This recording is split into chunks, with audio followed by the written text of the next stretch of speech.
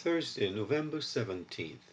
By faith, Abraham obeyed when he was called to go out to the place which he would receive as an inheritance. And he went out, not knowing where he was going. Hebrews 11:8. Faith is believing and obeying God's word. Here we see faith in the personal experiences of life.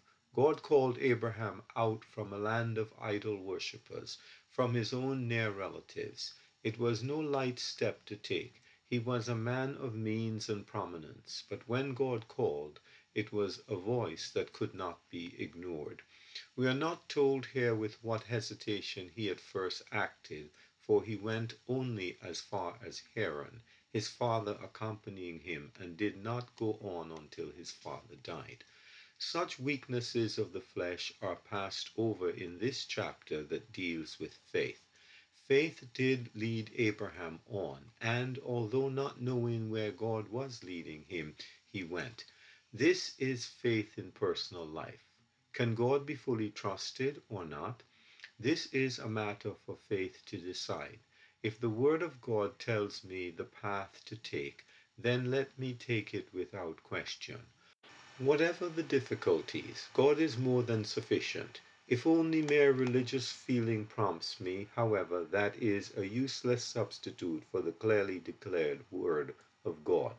All personal preferences and feelings must utterly give way before this tribunal of absolute truth and authority. Faith connects with obedience.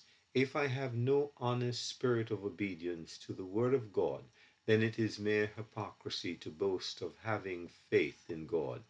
When God speaks, faith obeys, for faith is that which trusts God absolutely in preference over every other confidence. It trusts His word to show the only true and safe course for the believer. We shall obey in proportion as we actually trust the word of God. Faith does not first fearfully inquire what could result from this step of obedience. The results are safely left with God. Abraham did not investigate first to find out all about the land God was sending him to. He simply obeyed. L.M. Grant.